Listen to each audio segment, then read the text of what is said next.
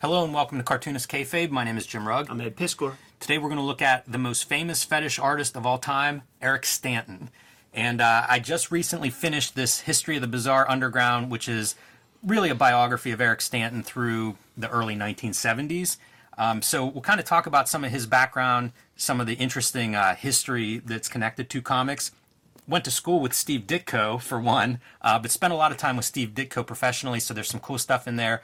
And then this is a Taschen collection that reprints a bunch of his comics work. And so we can kind of flip through both of these as we go back and forth and just kind of talk about Eric Stanton, who, 50 years making comics, has sold them. There are half a dozen collections of his art on this level. Did you show the spine of that Taschen book? Oh, yeah, I should do that. Yes, right. And of course, that is Eric Stanton there, kind of a self-portrait, but you can see, 25 issues worth of collected in here, spanning different media, and again, 50 years of making this kind of content. Worked from the late 40s into the late 90s whenever he passed, pretty much just doing this, and a unique vision, which is what this biography covers, kind of the ups and downs of that history, because a lot happened in 50 years in fetish art while he was active. Was he in World War II? He was in World War II. He joined, I think, in 43 or something, joined the Navy, and I don't know if you saw what his action was like in there, but it did allow him the GI Bill to study art whenever he got back, which is how he ultimately ends up in class with in Jerry Robinson's class with Steve Ditko as a classmate. I asked that question because that is the same deal with Ditko. When I went to go see his art show, his nephew Mark Ditko was there, and I hung out with that guy for about 2.5, 3 hours. That GI Bill paid dividends to those dudes that came back, man. And a poor boy from Johnstown was able to go to a bougie-ass New York art school. You know what? It's really instrumental for Stanton as well, because it allows him to practice his art, because there's like a $20 a week stipend or something that essentially would be like unemployment benefits. But if you've got some gig that you're trying to work your way into that doesn't pay well when you're a newcomer and nobody's heard of you, that's allowed him to really work on this craft and practice this stuff. So the conceit of this book is what's called the Bizarre Underground, and it's this idea that this guy who writes about it was researching this subject, basically fetish art, and kept coming across the same names: John Willie, Irvin Klaw, Betty Page, Leonard Bertman, a couple of Times Square bookshop owners, and then a couple of artists, Gene Bilbrew and Steve Ditko. And he realized what linked all of these guys together was Eric Stanton was connected to all these guys. He worked for these guys in the bookstores and in the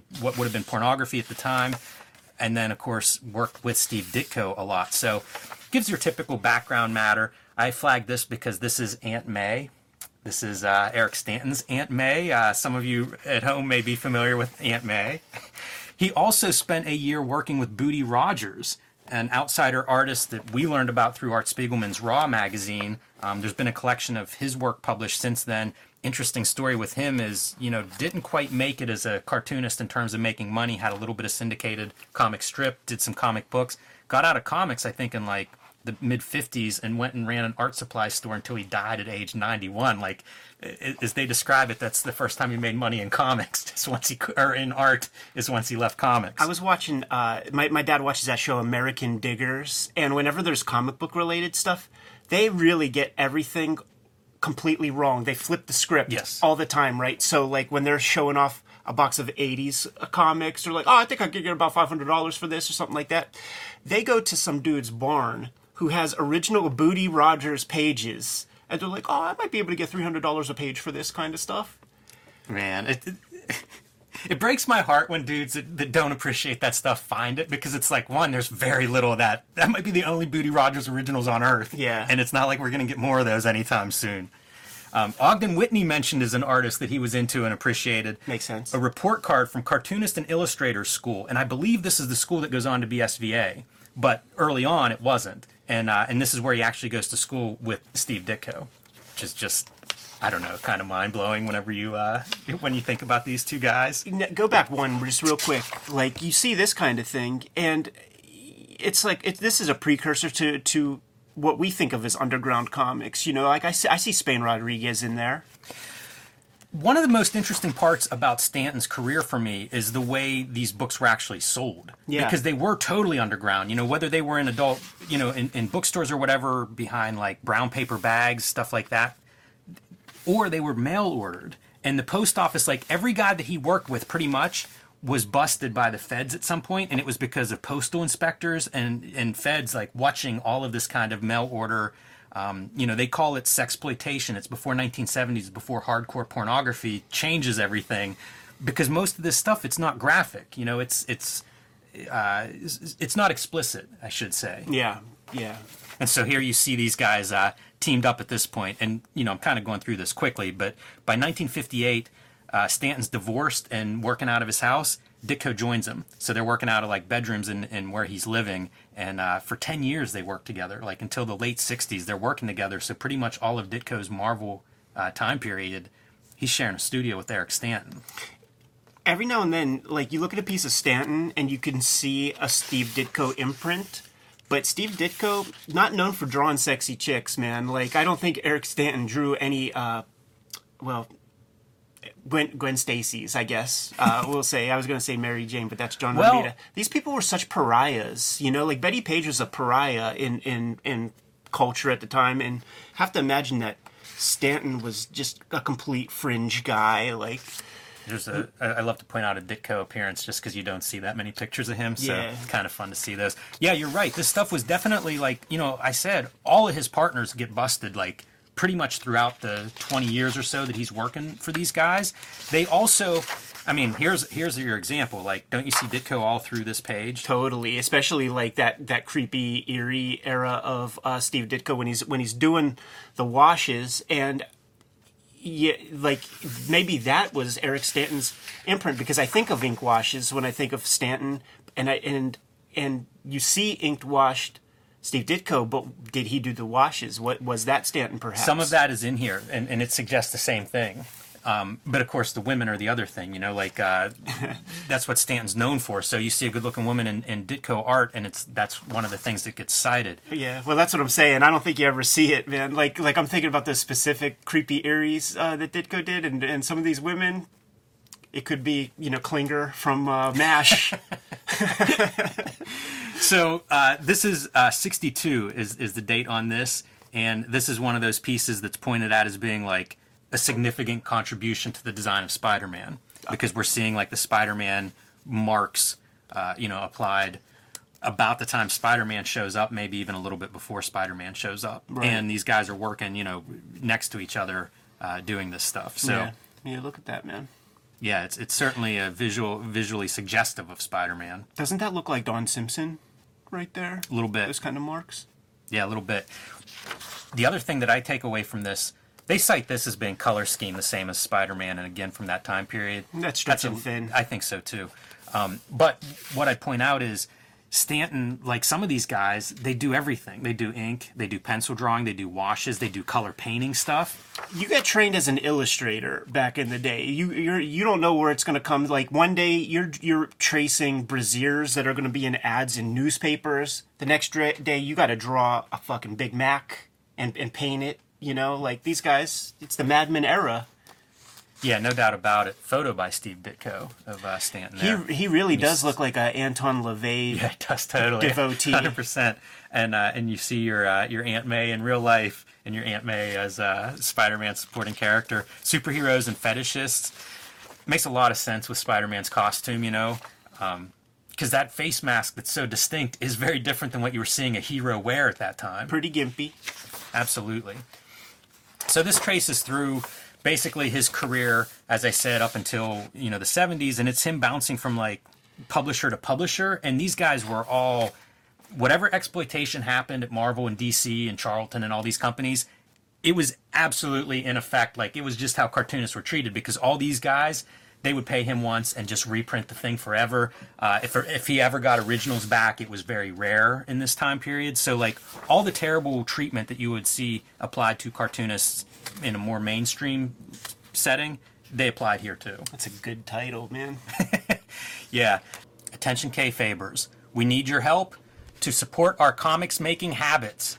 We are both Eisner Award-winning cartoonists, and this is what's available from us at the moment. Ed Piskor's Red Room, the Antisocial Network, the trade paperback collection of the first 4 issues of the graphic, violent masterpiece Red Room, the Outlaw Comics contemporary masterpiece.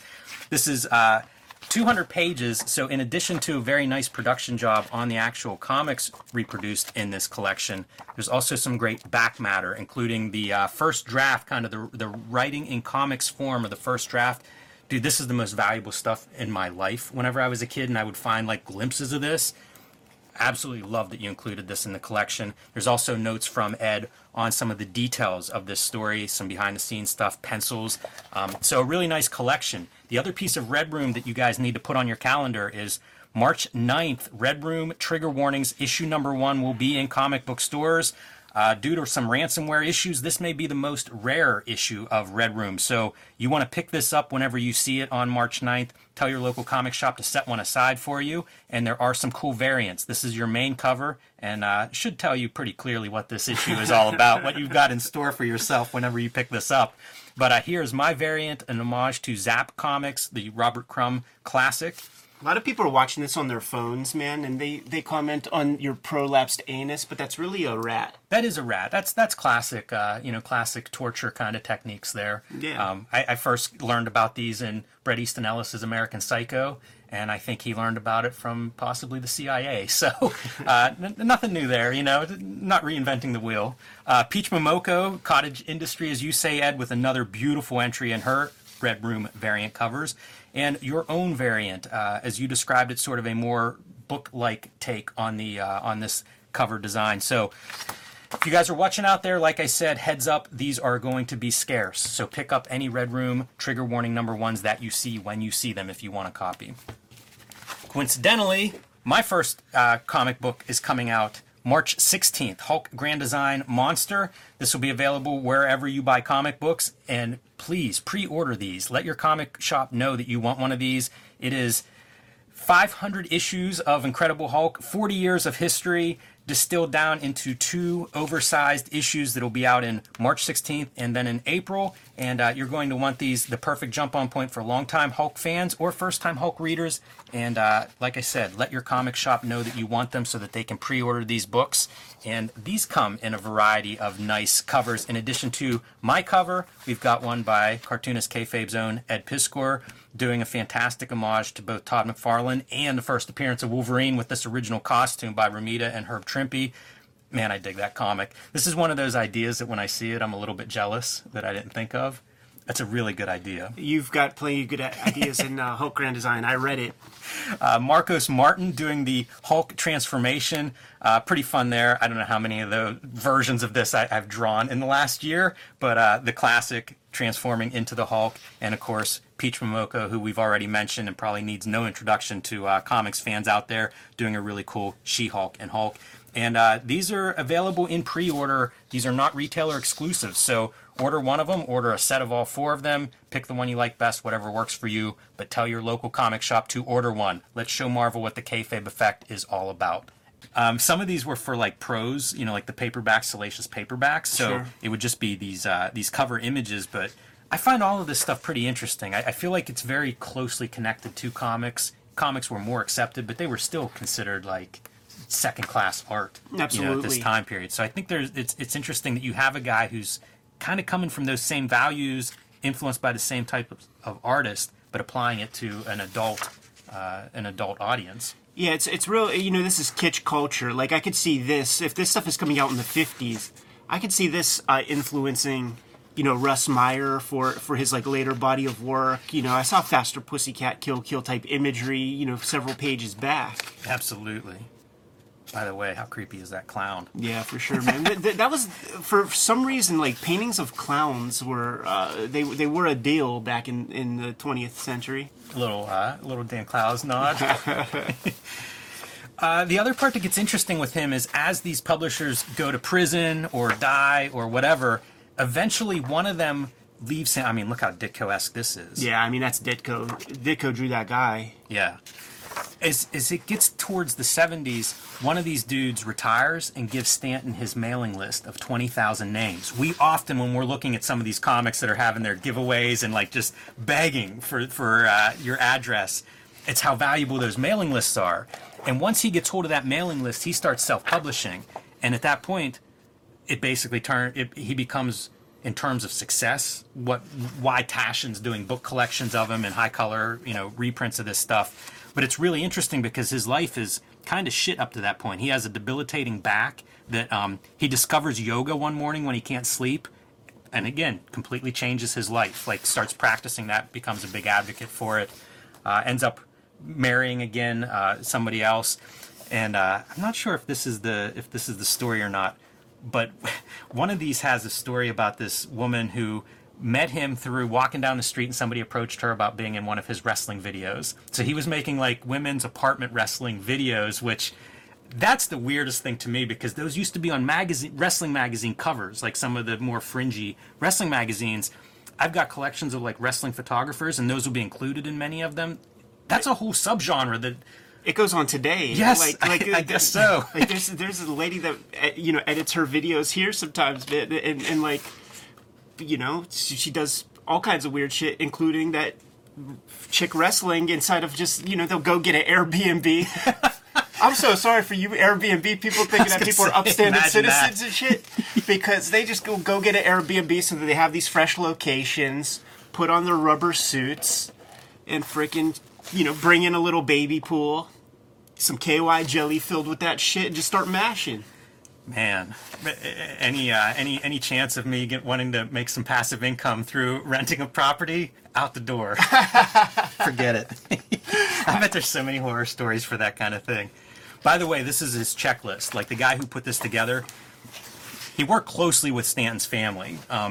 His second family he was very close to. His first family, they kind of cut him off, and then before he died, like 2 years before he died, he reconnected with his first sons.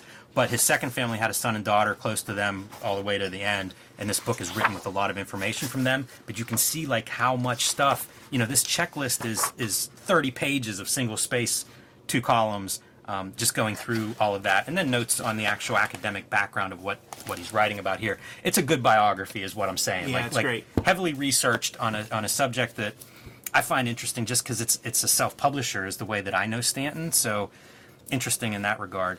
And then this is a Taschen book that I got many years ago. You can see what is printed here in the table of contents. And again, he would print these things in pretty high quality offset editions, like almost like mini comics. Maybe this size, some of them maybe a little bit bigger.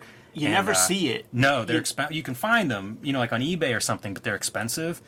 Now they are, and I think they might still even sell them through his website, but probably at pretty high prices. And the print quality of the ones that I've actually seen, phenomenal. Like, you put them next to whatever book's coming out in 78 or something.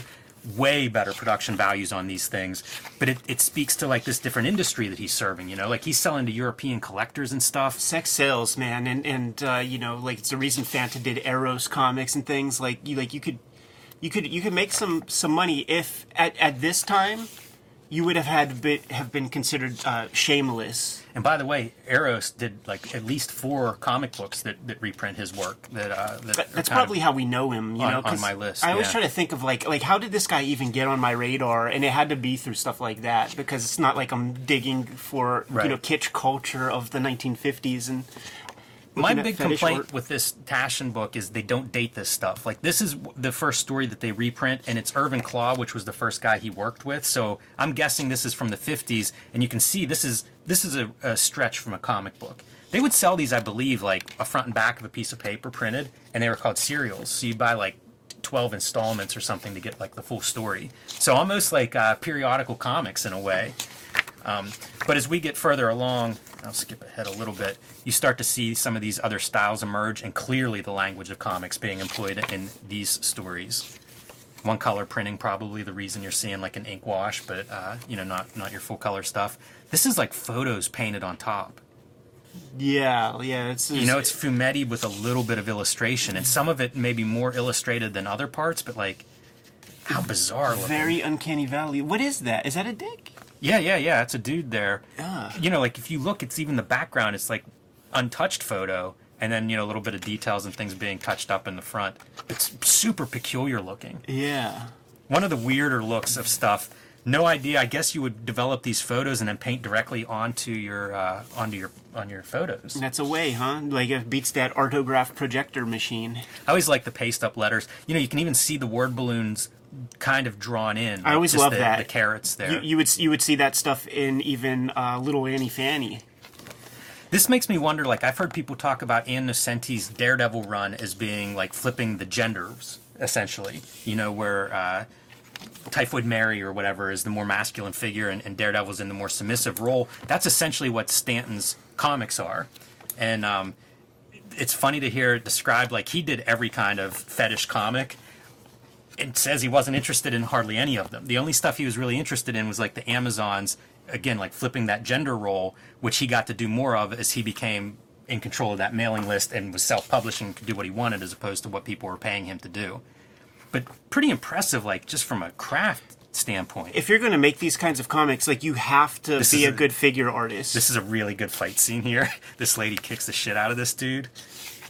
I read this setup earlier. I read something about a dog having diarrhea. Yes, yeah, that's what it comes down. How they started fighting is I think her dog crapped on a sidewalk or something and pissed him off. Fattening him up. How about that, man? This is Frank Taryn quality Punisher busted up nose and stuff. And Frank Quitely color. Knee to the face.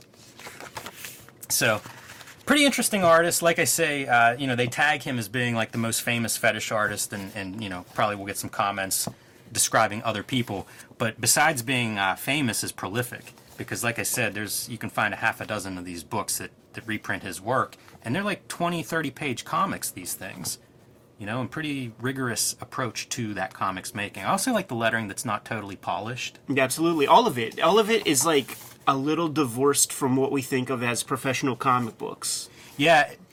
But he was probably like more successful than almost definitely kind of Don Heck or anybody. Once he got that mailing list and he's working for himself, he bought the house in Connecticut with all the right next to Bushmiller.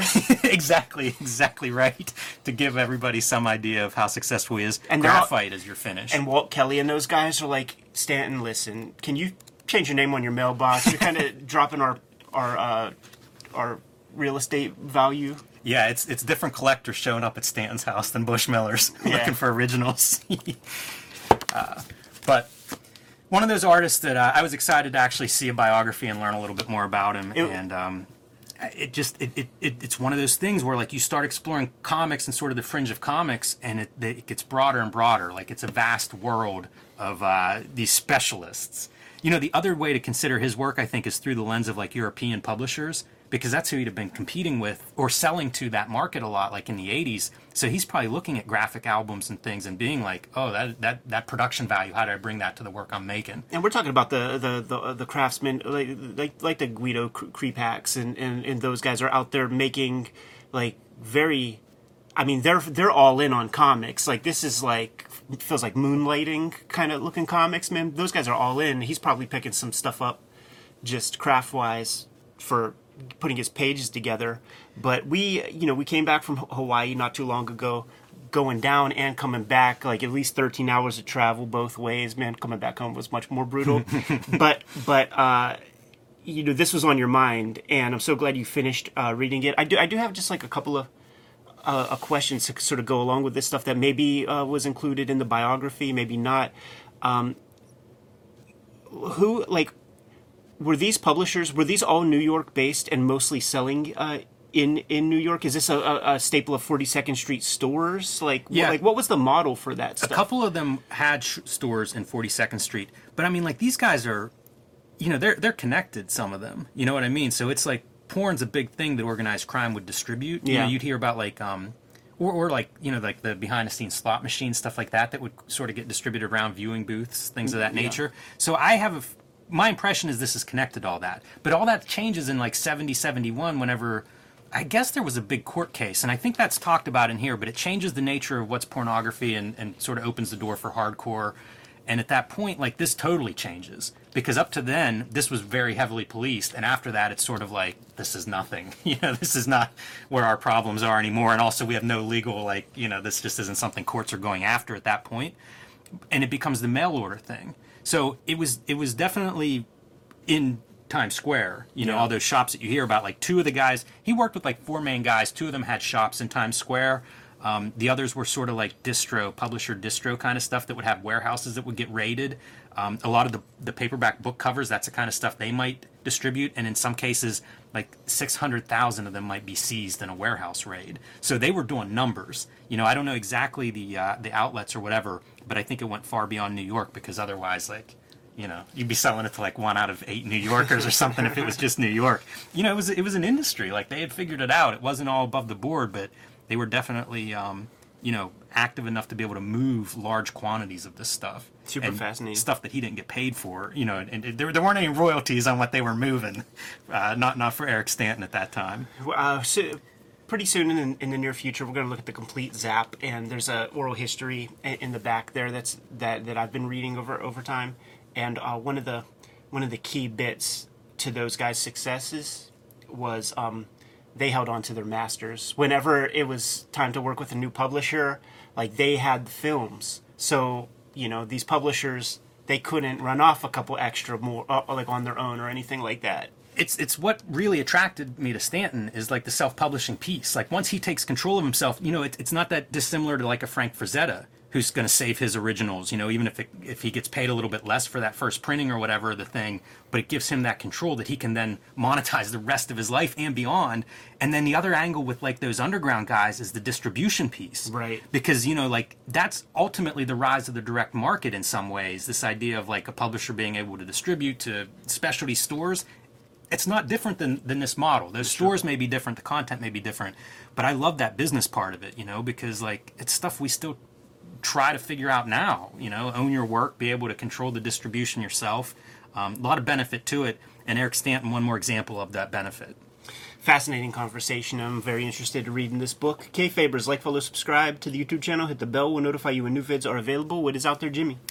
Hulk Grand Design. Tell your local comic shop you want one of those. Tell your local comic shop you want all 4 of those. Pick the cover of your choice, and let them know to pre-order that book. This is when we actually sell the comics at this stage, so need your help, Kayfabers.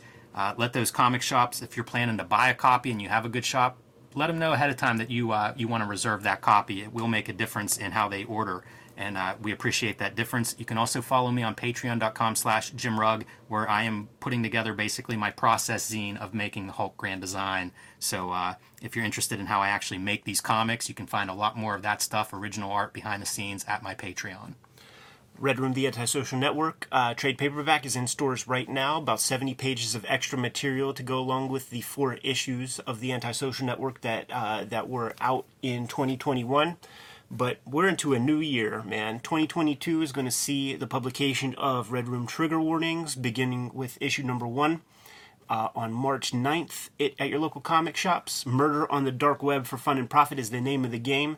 Every issue completely self-contained, going to be coming out on a monthly basis. 4 of those will compile together to create the Red Room Trigger Warnings season of comic books.